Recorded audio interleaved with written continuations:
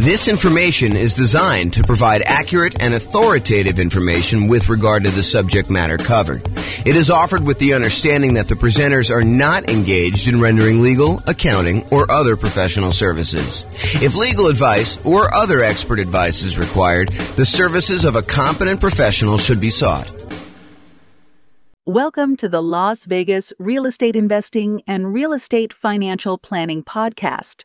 Learn all about investing in real estate in Las Vegas, Nevada, with a combination of real estate financial planning and modeling with numbers specific to Las Vegas.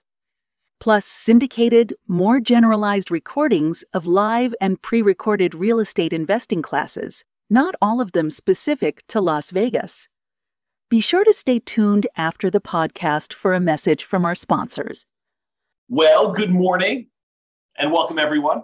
I am James Orr, and this is the first live webinar I think I've done in a little bit of time, and it's the first morning webinar I've done in probably forever. Oh man, it seems like craziness.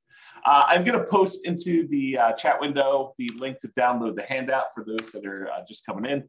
That is a reward for showing up on time. I just decided that that's how I was going to do it. So those that arrived for the start time, you guys get the download. Everyone else, I'll put it in the show notes or something like that. You guys can access it later. I plan on publishing this in the podcast, so today we're going to go over our FHA loans for suckers. Oh man, I don't know why I did that maniacal laugh, but that's what it is there. So here's the background. So FHA loans are a federal housing administration loan. You can get the loan with 3.5% down, usually for owner occupant. I'll talk a little bit about some of the variations on that, but they kind of get a little bit of a bad reputation. So whenever you get an FHA loan, whenever you put less than 20% down, there is a thing called private mortgage insurance. And I'll go over a little bit more about private mortgage insurance here in the next slide. But FHA loans, their equivalent of private mortgage insurance, it's like a slightly different name. It's called mortgage insurance premiums. And it's usually higher than what you can get when you do conventional loans. So it's a little bit more expensive loan in that the insurance premiums on it, in case you default, are a little bit higher. And the other crazy thing about FHA loans is that their private mortgage insurance, their mortgage insurance premium never goes away. Unlike a conventional loan where when you pay down the loan below 80% or 78%, depending on what the lender tells you and what their actual policy is. But once you pay down a loan past a certain amount with the conventional loan, usually about 80%, then usually the private mortgage insurance premium, the amount you're paying monthly as an insurance premium, goes away. However, with FHA loans, they do not go away. The only way to get rid of that PMI, the mortgage insurance premium or whatever it is you got to either sell the property or you got to refinance the property into a different loan to get rid of the PMI and get rid of that large extra monthly payment that you're making in order to get the loan.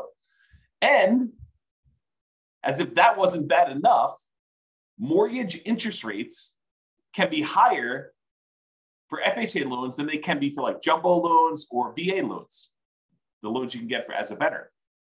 And as if that wasn't bad enough, there are lower down payment programs than the 3.5% down. Like you can get a conventional 3% down payment loan or a VA loan with nothing down or a USDA loan with nothing down.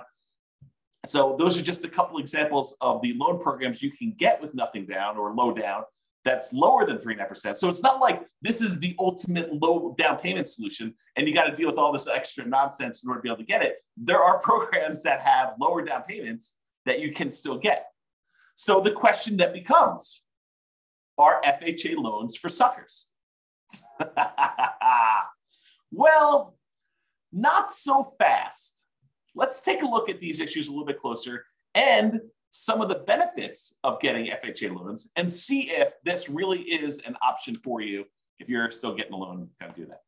But before we do that, I did promise that I would go over a little bit of what private mortgage insurance is. So this is sort of like a private mortgage insurance primer or primer, depending on whether you're British or American. And I don't even know which one's which. I bet your primer is the British version, but I'm guessing. I really don't know. Okay, so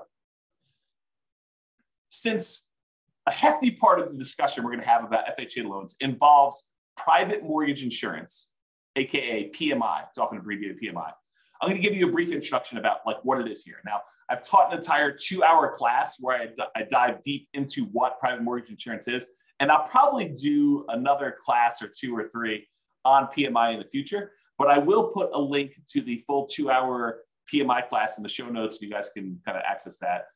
So let's go over what PMI is. So this is sort of like the 1-slide version of the 2-hour class. 2-hour class goes into a lot more detail. So what is private mortgage insurance and why should you even care? So private mortgage insurance is insurance that you pay for, you as the buyer, you as the person getting the loan, that benefits the lender to protect them in case you default. So the basic idea is this. The lender says, hey, look, I would really like to give you a loan, and I really want you to put 20% down. And you say, thank you very much, but I don't have 20% down. Or thank you very much, but I'm not really interested in putting 20% down. So they say, okay, I'll tell you what we're going to do.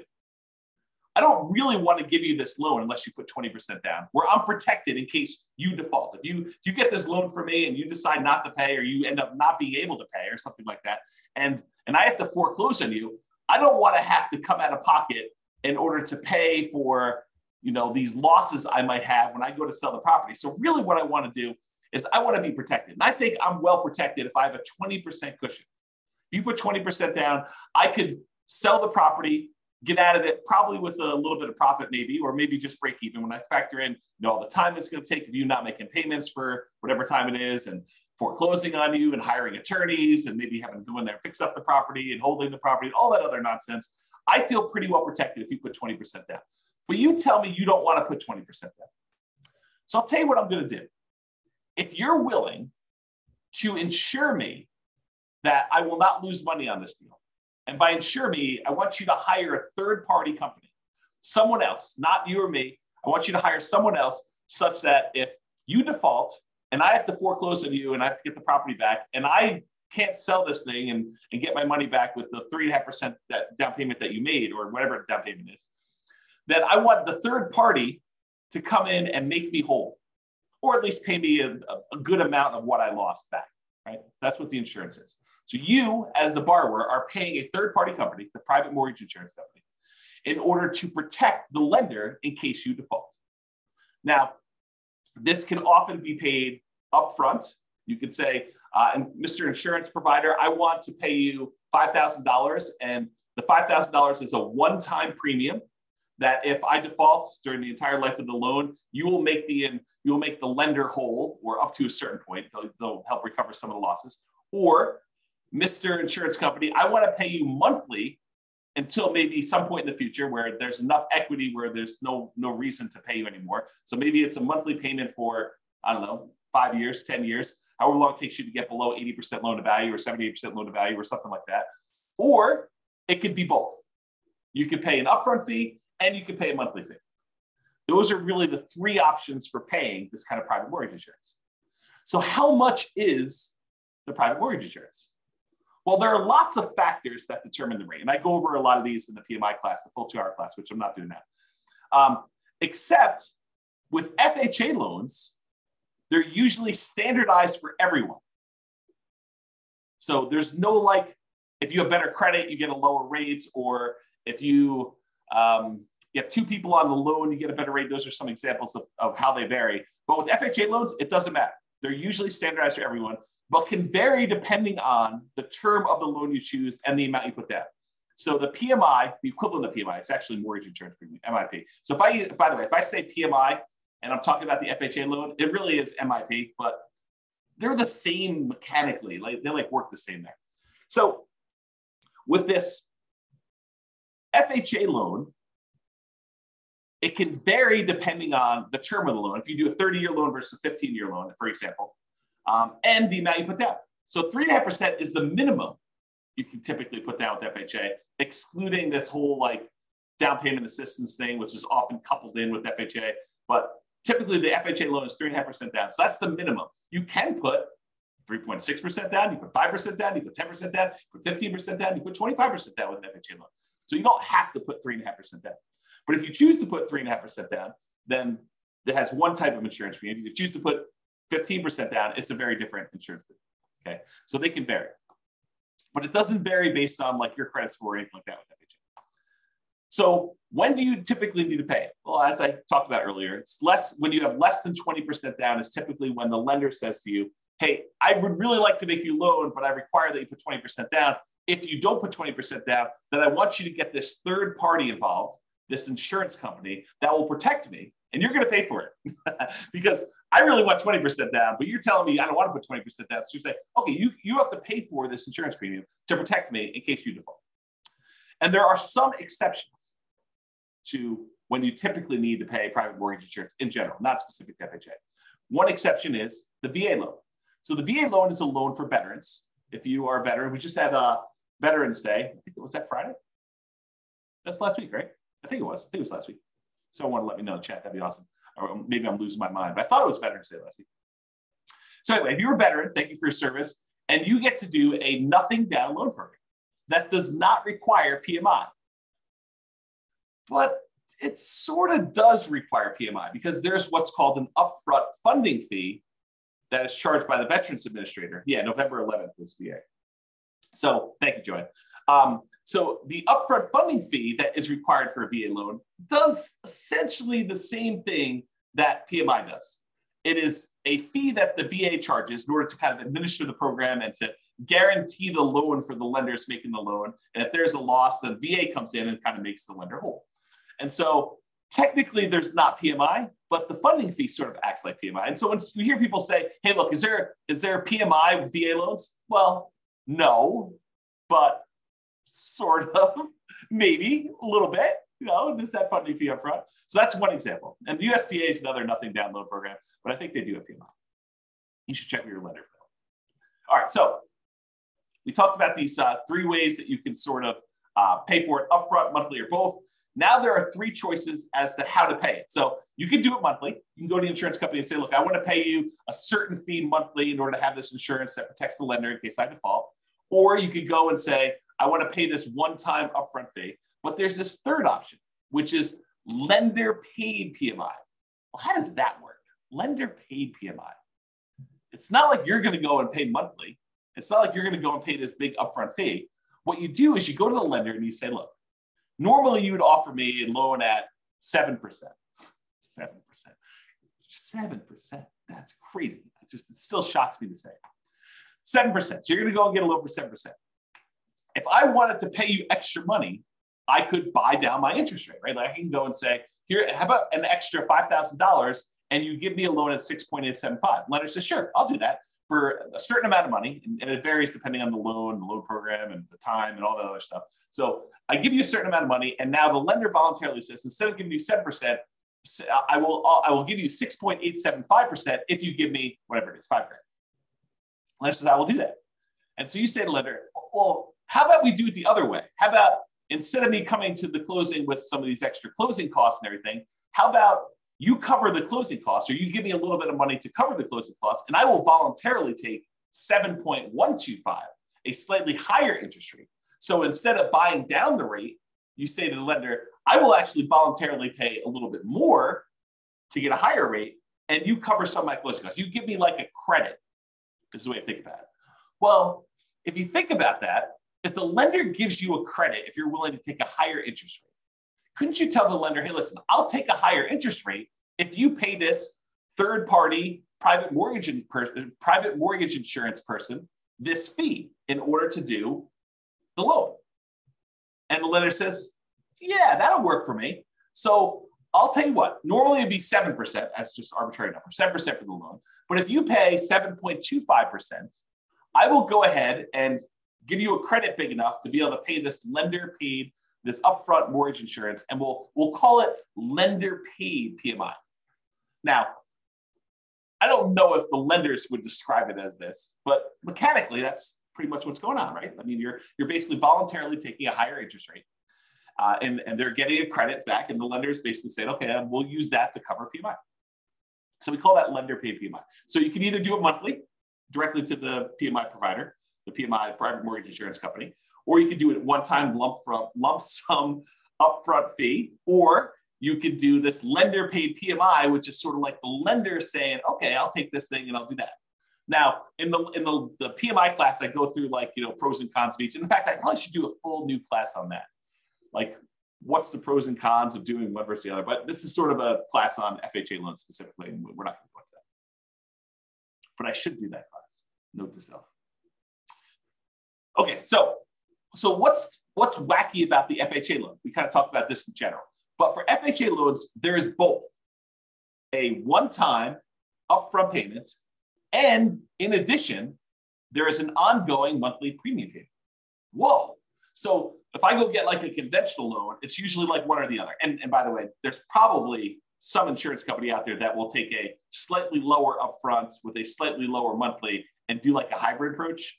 It's possible that those exist. I don't know. I'm not like an expert at PMI, right? It's not like I'm the lenders or the insurance companies doing this. But there probably are some that do that. But with FHA, it's required. You have to do the upfront payment, which they call upfront mortgage insurance premium. Kind of checks out. And the monthly private mortgage insurance premium, which they call mortgage insurance premium, or MIP for short. Okay. So you have both. The upfront mortgage insurance premium is usually, and it can vary a little bit, I think, 1.75% of the loan amount. You're like, well, if I have to put 3.5% down and this 1.75, it's not really 3.5% anymore, right? It's like 3.5 plus 1.75, which if my math is right, is like 5.25 or something like that. So it's not that way.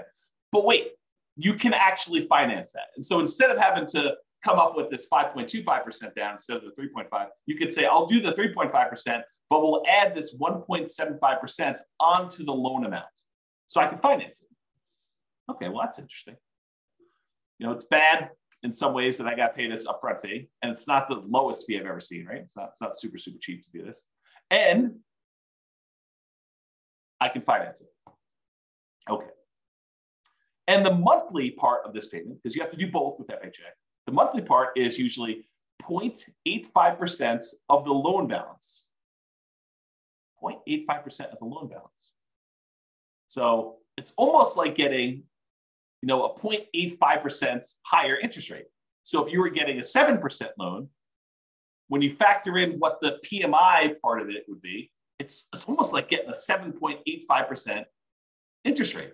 Whoa, that's much higher than I would have expected. And realize this was 0.85 back when interest rates were 3. So before you were going from 3 to now almost 4% when you have 3.875 or 3.85, right? It increased by almost a third back then. Now it's like, well, you're at 7. It increases by 0.85, which is almost a 7. A little bit less of a percentage-wise increase, right? For those that like math. It can change if you do a 15-year loan or you put more than 3.5% down. So it doesn't have to be 0.85. And there's, go talk to your lender. They'll give you the details on exactly what it is at the time. But it's this idea that it's usually upfront and monthly for the FHA. So you're like, that kind of sucks. So our FHA loans kind of for suckers. I don't know. We'll see.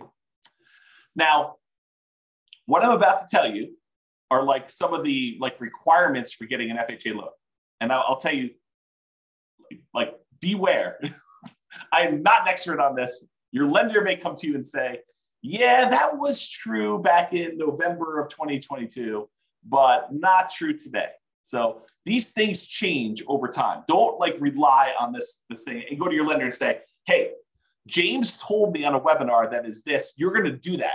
He told me that's what it is. You must obey what James said. If only I had that power. If only I had that power. I don't have that power. So what I'm about to tell you might be different. Things change over time and from lender to lender. So, you may hear me tell you it's 0.85 or whatever it is. Those don't usually change, but the requirements might change because the lender may say, the underwriting requirement is this, but we're going to add an additional overlay, an additional requirement that we do on top of these. And so you may want to check this with different lenders. So always check with your lender to verify what I'm telling you. Just because one lender you talk to says it can't be done does not necessarily mean that it can't be done. They may not be able to do it, but another lender may be able to. Different lenders have different loan programs. Realize that. Not everyone is exactly the same. Different lenders look at things differently and may be willing to do something that all other lenders won't. I don't find these to be as true, but I do find it to happen occasionally where some lender will be like, oh yeah, we do that all the time. It's not a problem. And other lenders have been telling clients no. We will primarily be discussing what I believe most lenders will do. But as I said, some lenders have these overlays or internal policies that are more restrictive than what the loan program requires. For example, the FHA loan program may require a credit score of 640, but the lender may have an overlay that says they're not going to originate FHA loans unless the borrower has a credit score of 660. So they can voluntarily choose to do these overlays. And if you went to another lender, they may be willing to give originate the loan with a minimum of 640. So just realize that could happen. Okay. So let's talk about rates. How do FHA loan rates compare to some other loans, like the 30-year conforming loan or 30-year jumbo loan or 30-year VA loan? This chart goes back to November of 2021. It's put out by Black Knight. Where's the name of these guys? Black Knight Holdings Company, Black Knight Technologies. They're basically a mortgage company, a company that does stuff for mortgage lenders. They're kind of like a behind the scenes thing, and they aggregate a bunch of data. And so this shows you historical stuff. And the FHA loan is this blue line that's sort of in the middle most of the time. The highest interest rate loan typically is that 30-year conforming loan that we see. It typically is blue. And there are times when FHA loans are a little bit more expensive than those, but historically, recently it seems like the 30-year loans have been a little bit more than the FHA loans and all the other loans, honestly. The jumbo loan tends to be sort of toward the bottom. I can't quite tell the differences between those yellows, but I think those are typically the bottom ones. The FHA loan is this blue one, sort of in the middle here. And then the VA loan tends to be one of the cheaper loans you can get. So you can kind of see the differences in rates between all those. Now, I want to point out something to you. The FHA loan here, which they said the current rate is 6.875 as of the October numbers, which is the latest one they had. So they said the rates for 30-year FHA was 6.85. That does not include that 0.85% mortgage insurance premium. So this conforming loan, assuming you're putting 20% down, does not have a mortgage insurance premium. But the FHA loan would, and it's not shown on here. So realize the FHA loan is much higher than what these would be. So it doesn't take into account that PMI. Okay. So it might look like it's a lower rate than what you could get for a 30-year conforming, but when you add back in the PMI, it's not a lower. It's like a higher monthly payment. So like we're beating up on the FHA loan. We're saying, hey, look, this might not be that great. And then we're going to talk about why you might still want to do it. So mortgage insurance. I'm going to show you an email I received from a credit union local to where I live. It doesn't matter. You can go find your own local credit union. I'm not offering you this rate. It's not like, oh, James told me I could get this rate. No, that's not what I'm telling you. So you need to go contact your own lender. Rates can vary over time, even throughout the day. Like, some lenders say, oh, in the morning, the rates were this, the afternoon, they're this, they change hour to hour. Based on the loan products, so if we talk about different loans or whatever it is, your credit score, although FHA rates don't typically vary based on credit score. That's a plus for FHA, right? Unless you got good credit, then it's not a plus because you're sort of getting lumped in with everybody in this mix. If you have really good credit, then you're sort of being penalized because the rates don't vary with credit score. But if you've got a bad credit score, you're like, oh, this is pretty good. I'm kind of winning here in a little way. And this does not usually include that monthly private mortgage insurance MIP premium. So back when this happened, November 18th, I guess it was yesterday, the FHA loan, again, I'm not offering you this, the FHA loan rate was 6.25 for a 30-year fixed FHA loan. And that does not include mortgage insurance premium. So it's going to be over 7 with that. And then the 30-year fixed conventional loan was 6.625, which would be lower than what the FHA would be with PMI, but it's higher than what it is without PMI, to think about it that way. And I guess they don't do VA here, but they have some ARMs and they have some jumbo loans. Jumbo loan is 6.875, and the 7-year ARM jumbo is 5.875. So you can kind of get a feel for that. Okay, so I just want to give you a feel for what rates were. So how popular are these FHA loans? Is this like 1% of the population's getting them? Like no one's getting them, but we talk about them all the time? Or like 80% of the market's getting them? Like what's going on? And so this shows you, same company, Black Knight, put out this or Originations Market Monitor report. This is through October 2022. And it shows you what percentage of all the loans that all their companies are doing based on the type of loan. And so conforming, I'll just do this last one. You can go look at historically. These do change a little bit over time. But historically, conforming right now is about 56.4%. So a little bit more than half of the loans are conforming loans, conventional type financing. 15.8% are non-conforming loans. 17% are FHA. So not quite a fifth, but a decent amount, like a significant enough amount that you could say, hey, this is pretty significant stuff. Only 10% of the loans right now are VA loans, and only 0.8%, less than 1% of loans are USDA. And the benefit of the USDA loan, it's another nothing down loan program.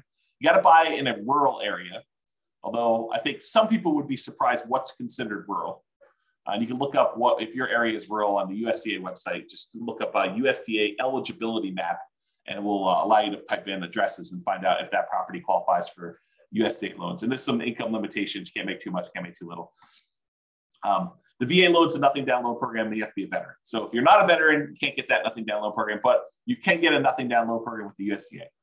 Otherwise, you're probably looking at either 3% conventional, 3.5% FHA, 5% conventional or more type of thing. So USDA, very, very small percentage of the loans, less than 1%. VA is 10%. FHA, about 17, a little less than a fifth, all those loans there. So you get a feel for how big of a deal these are. One of the advantages, though, of these FHA loans is they are easier to qualify for. So conventional loans, the minimum down payment for the conventional loans as of right now, and these loan programs can change, but right now, 3% conventional loan. FHA is 3.5%. So more down payment for FHA than conventional. The minimum credit score to get a conventional loan is 620. With FHA, the minimum is 580, but you got to have all the stars aligned and have a whole bunch of extra things in order to get that 580 credit score, right? Everything's got to be perfect. Otherwise, you're probably looking at 640 for the FHA. And that is a much more lenient credit score for getting the FHA. In fact, FHA tends to be the go-to loan if you've had some credit blemishes or issues in the past. If you had a bankruptcy, that's fine. If it was more than 2 years ago, you can still get an FHA loan, as long as your credit score's gone up, right? You got to be working on stuff once you've had that bankruptcy. You had a foreclosure, no problem. FHA loans will still do those after 3 years. Conventional, a little longer. Okay. Can the co-borrower, if you want to get a co-borrower to help you qualify for the loan, must they be related? With conventional loans, they do not need to be related. With the FHA loans, they must be related to you. And if you're hey, what's the relation? Can this be my second cousin? I don't know. Go talk to a lender. They'll tell you that. They'll go look up the guidelines and let you know. Okay. Maximum debt to income for conventional loan, 45%. So relatively standard. For FHA, you can go all the way up to 57% debt to income. So this is a higher risk loan for the lender, right? Because they're willing to accept people that have had bankruptcies relatively recently, within 2 years, more than 2 years rather. Foreclosures, at least 3 years ago, they'll allow a maximum debt to income, which is significantly higher. So they're kind of taking on more risk, which is reflected in these extra mortgage insurance premiums and stuff. And then a single family home max loan limit, you can kind of read what those are. Those do change over time, so I'm just not going to read them out loud. And can you get a gifted down payment and closing costs? With conventional loans, yes, and with FHA loans, yes. And of course, go talk to your lender. They'll give you the actual requirements for what that is and how to do it, and make sure you document it and all that stuff. So really, FHA loans are a little bit easier to qualify. So that's a plus. So a whole bunch of downsides, but some pluses there. What about credit scores? Well, if you have a 360 to a 499, you do not meet the minimum credit score requirements for FHA. So less than 500, not happening. You have to get creative. You have to go do creative financing, buying properties subject to, or taking over existing loans, or doing a lease option or something like that, or you're saving up and buying properties all cash. That's another alternative. So if you've got less than a 500 credit score, that's going to be a challenge to do that, or partner with somebody who has a better credit score. If you have between a 500 and a 579, the minimum down payments for an FHA loan, if you have a credit score between those, is between 5 to 10%. So you can do that, but it requires more down. If you have a 580 to a 619, 3.5% down payment is required with compensating factors. So this is sort of me telling you that a whole bunch of other things need to align. You need to be kind of like in a perfect situation, have a whole bunch of extra stuff going your way in order for you to be able to do an FHA loan with 3.5% down with a credit score between 580 and 619. However, if you're between 620 and 850, just 3.5%. Don't need these extra compensating factors or anything. And of course, go verify this with the lender. This is not intended to be like James is qualifying you on a webinar for getting an FHA loan, right? This is sort of giving you an idea of, are FHA loans for suckers? I mean, that's the title of the class. So that's the idea. Okay. So average credit scores. So typically, if you're getting a conforming loan, you historically have had a much higher credit score than if you had an FHA. If you think about this, this sort of makes sense, right? If you have a higher credit score, you want to be rewarded for that. You don't want to be penalized for having these, better credit scores than some of the FHA loan people that don't get penalized for those. And so you typically choose a better loan program for you, a loan program that has better rates and terms and stuff. And there's some limitations, which we'll talk about here in a second. For VA loans, they're sort of in between. They're not quite as high as conforming loans, but they are higher than FHA. And then FHA typically has the lowest credit scores, historically, the people getting those loans. And so they're usually between 660 and 680. We've been trending down a little bit, as we kind of move through time. And this is going all the way back to November of 2019. Okay. All right. Here's one of the main reasons, in my opinion, why FHA loans become attractive, especially to investors. You're like, to investors? James, I thought you told me FHA loans you have to owner occupy. Or maybe I didn't tell you that. But you do. You can't use an FHA loan. You can't put 3.5% down and buy a property and not move in. But wait, you just said these would be good for investors. You're confusing me, James. What? I'm confusing myself. Oh my gosh. You're confusing me, James. You said they have to owner occupy, but how are they good for investors? Oh, this is pretty interesting things.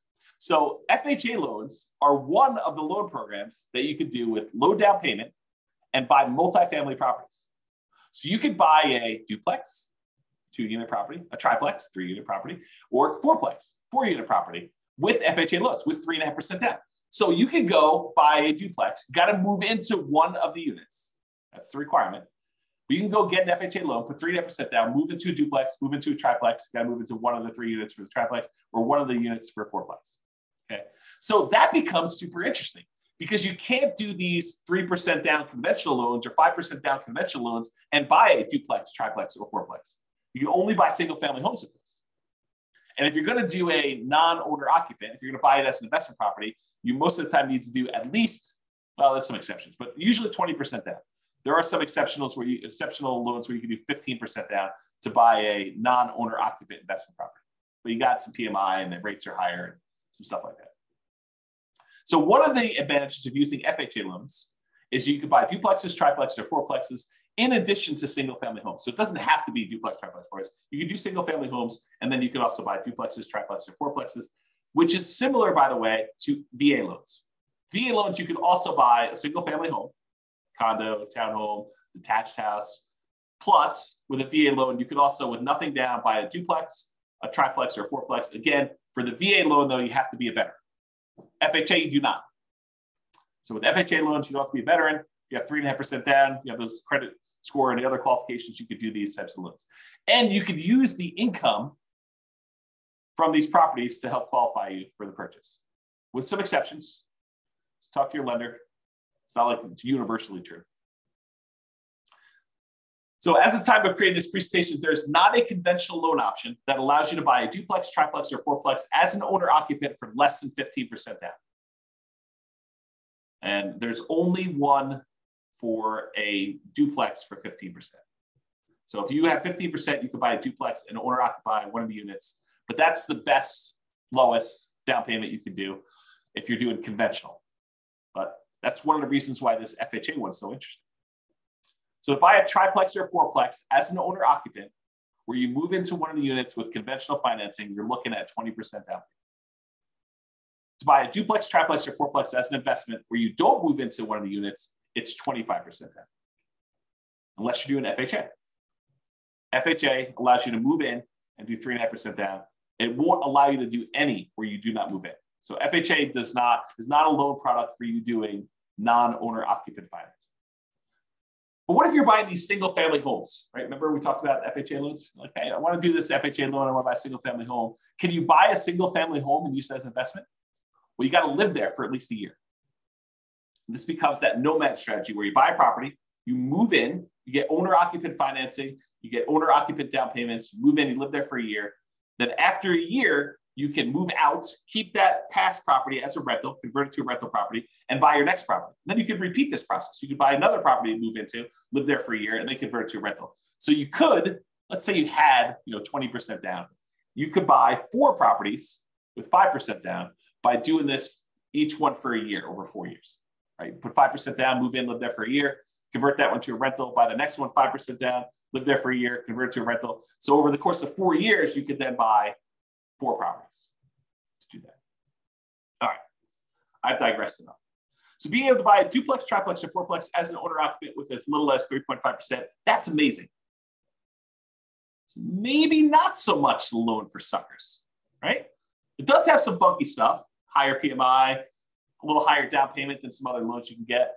But, it does allow you this kind of magical thing with these multifamily properties. Maybe it's not a sucker's loan. Interesting, right? However, PMI lasts forever.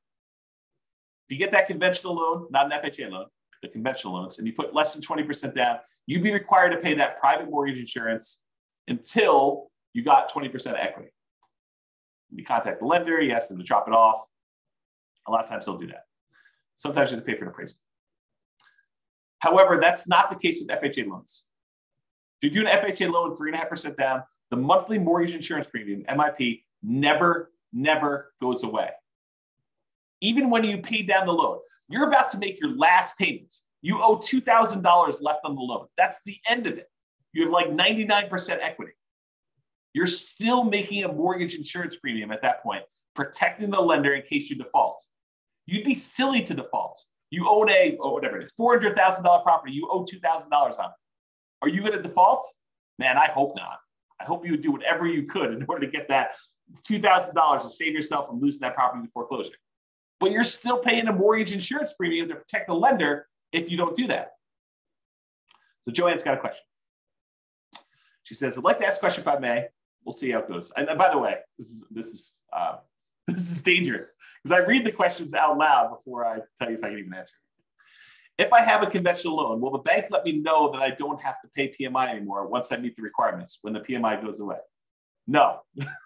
You're going to have to figure that out on your own and contact your lender and say, hey, look, I think I've got more than 20% equity and do that. The only time PMI would drop off automatically is when you paid down enough on the loan from the original loan balance and the original property value that it would be 20% equity. So they do a calculation. They say, look, when you got this property, it was whatever it's $400,000, and you had 10% of equity in the property. They will do a calculation when you get your loan. They'll say, okay, based on just making regular mortgage payments for the next X number of years, when will you have 22% of equity? And they'll say, okay, at that point, we're going to automatically drop PMI off. But a lot of times, property values have gone up while you've owned the property and you paid down a little bit.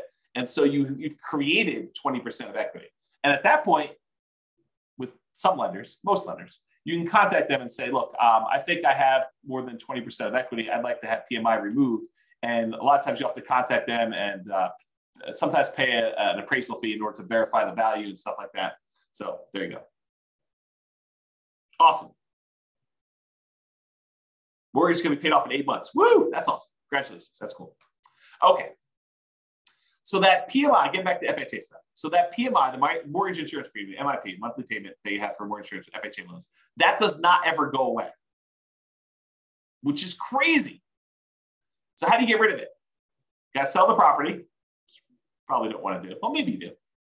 Probably should do a class on that. Probably should do a class on when to sell a property. Do some calculations of what return you're getting. Yeah, I got to do a class on that. Anyway, so you get to the point, though, you got to either sell the property to get rid of it, or you got to refinance and get into a different loan that no longer has PMI. Because now you've got 20% of equity or more. And so you go do that and you refinance into a, another owner occupant loan if you're still living there, or a non-owner occupant loan, investment property loan if you're not living there. You can do that. If you happen to do an FHA loan where instead of putting 3.5% down, you put more than 10% down, the mortgage insurance premium does go away after 11 years. So if the mortgage insurance premium not going away is an issue with 3.5% down, anything less than 10%, honestly. If you put more than 10% down, then MIP does go away after 11 years. So something to be considered, something to consider.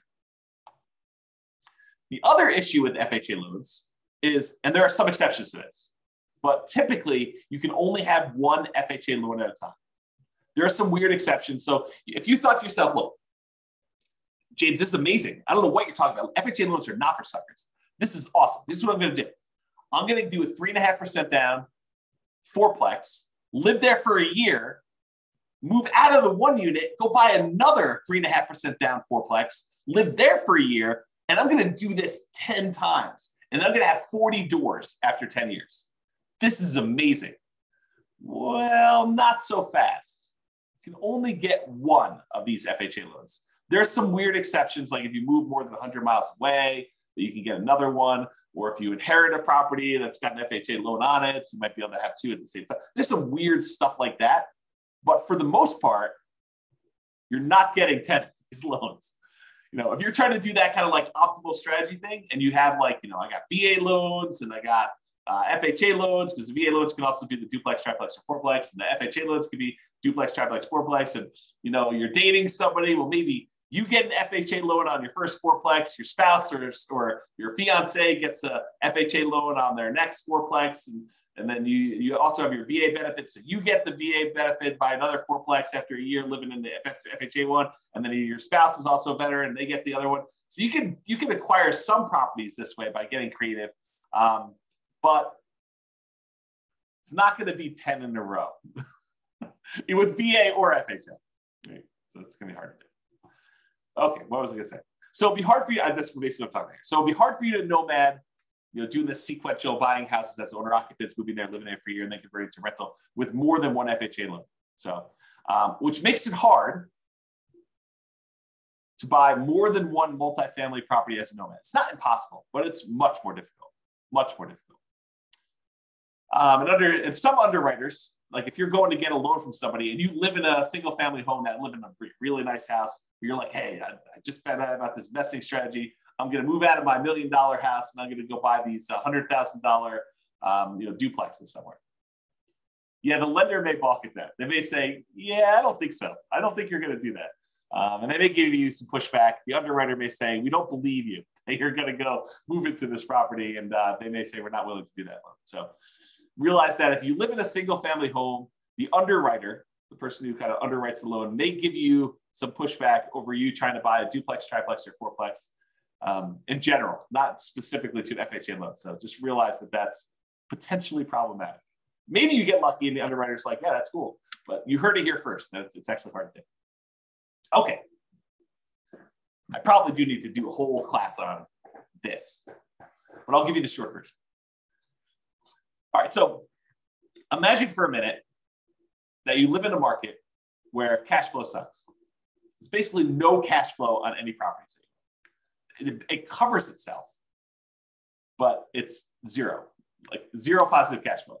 It covers all the expenses and maintenance and property management and all the other stuff you're doing there, your mortgage payment, but there's no extra cash flow for you. So you have no cash flow on this property. And let's further assume that the property does not go up in value. You buy a $100,000, $400,000, $1 million property, and guess what? 30 years from now, it's worth exactly the same. Still worth $100,000, $500,000, $1 million, whatever I said. It's the same price property. So you have no appreciation, you have no cash flow, and I'll even say the tax benefits you get and cash flow net out to zero. So you got some tax benefits from owning this property as a rental. Let's just assume that and cash flow are a wash, like zero. You're not making any benefit from that. So you get no appreciation, no cash flow, no tax benefits, but you do get the paying down on the loan. So you're making ground. You put up whatever it is, 3.5% down payment on the property, And at the end of 30 years, the property is paid off. So you went from a 3.5% down payment to now you own 100% of this property. Even though the property didn't go up in value, you now own this without a loan. So you made some ground on your investment. Your investment, the 3.5% they put down, whatever it was, let's call it $15,000. $15,000 you put down as 3.5% down payment. That now is worth $300,000 at the end of 30 years. So your $15,000 grew to be a $300,000 paid off property, even though the property value didn't go up and you made no cash flow on it. And honestly, after the property is paid off, you probably have cash flow at that point. But let's assume there's no cash flow over the entire period that you own it. What's the return you're getting by putting that 3.5% down and then having a paid off property at the end, even though the property didn't go up in value? Well, it turns out that return is 11.823%. So you got an 11.823% return, compounding annual growth return on your money for that entire 30-year period. Well, that's interesting. What kind of returns might you get in the stock market? I don't know. 5, 6, 7, 8, 9, 10, 11, 12, depending on who you believe and what numbers you believe and how that all works out. And that's not guaranteed, right? That's fluctuating. You don't really know what the return is. I mean, a lot of us have seen our stock market accounts kind of go down the last, couple of years. So you have this variable rate return, but which might be, probably 8%, give or take. I don't really know what it is. But now I tell you, look, you put 3.5% down this loan, and I'm assuming property values don't go up at all. You got no cash flow. You got no tax benefits. This is just paying down the debt on the property. You get 11.8% return by getting this FHA loan. Well, that doesn't seem like a sucker's deal. You're getting 11, almost 12% return on your money by doing this FHA loan, by having a paid off property. Well, that's pretty cool. What if you put 5% down? You did a conventional loan. You put 5% of the property value down, and at the end of 30 years, you have a paid off property. That's 10.5% return. So FHA loan, because you put less down and you still have the same paid off property at the end, the same value of the property at the end that's paid off, it's a little bit better return. So 10.5% if you put 5% down. If you put 20% down, it's only a 5.511% return, about 5.5%. And if you put 25% down, it's about 4.7. So the more you put down, the lower your return is on that down payment as it grows to a paid off property. So an FHA loan with a relatively low amount down is 11.8%. When did an 11.8% return on your money become a bad deal? When did that happen? I didn't get the memo. If you only put 3% down, you got a conventional loan with 3% down, that's 12.399. So if you really factor in that you probably have some appreciation, property values probably went up over 30 years. It's my guess. It could be that you don't have property values go up, but they probably did. And you probably had some tax benefits for 27.5 years. If you're renting out the property, you get that depreciation benefit. And you probably had a little bit of cash flow. I mean, maybe not up front, maybe it's negative up front, but over time as rents sort of creep up and your mortgage payment's fixed and your rents kind of creep up a little bit, maybe you go from having negative cash flow, depending on your market, to maybe you have some positive cash flow. And as it gets further and further out, maybe you have more and more positive cash flow. So maybe you do have some cash flow, but as a baseline, get that 11.8% return. Not bad, right? Not a bad thing at all. So in conclusion, that's where I wrap things up. Here are some of the downsides to doing FHA loans. They have higher private mortgage insurance. It's typically higher than what you can get if you got conventional loans. There are lower than 3.5% down payment options available with other loan products. There's like nothing down USDA, nothing down VA, 3% down conventional. There's probably some other local loan products you have. So there are lower down payment products available. So it's not the lowest down payment loan product. They have both the upfront mortgage insurance premium and that ongoing monthly mortgage insurance premium.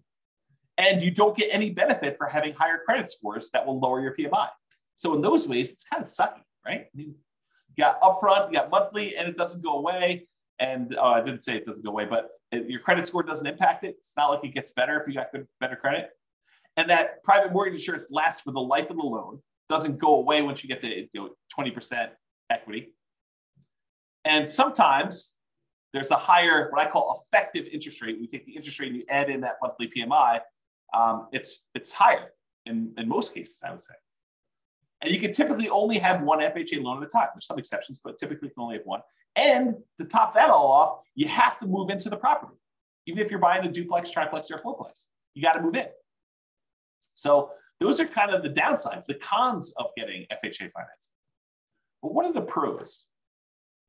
Well, you can buy multifamily properties, duplexes, triplex, fourplex. You can also buy single family homes, but you could buy those with 3.5% down. Well, that's pretty good. Being able to buy a investment property, duplex, triplex, or fourplex with 3.5% down, maybe over time, the income from the other 3 units, if you buy a fourplex, can help offset or completely eliminate the amount you're paying yourself. That'd be ideal. I think this is a huge plus for like nomads who are buying that property, moving in for a year, and then buying the next one, or house hackers who are kind of like renting out part of their property. You can get these FHA loans with lower credit scores than conventional. You can have higher debt to income. So if you've got a high debt to income ratio, these will allow you to qualify for these. It's also easier to get with a recent bankruptcy or foreclosure. I think it's 2 years for bankruptcy and 3 years for foreclosure. It has to be that long away from when you did it. And this is often the loan combined with down payment assistance programs. So a lot of times if you have down payment assistance in your local market, they're combined with FHA loans in order to do this. So for those reasons, there's some pros. So I don't know. What do you think? The question is, are FHA loans for suckers? Definitely has some downsides, definitely has some upsides. What do y'all think? Anyone want to participate? Tell me what you think. Otherwise, that is the end of the presentation. No one wants to participate. Or people are typing real stuff.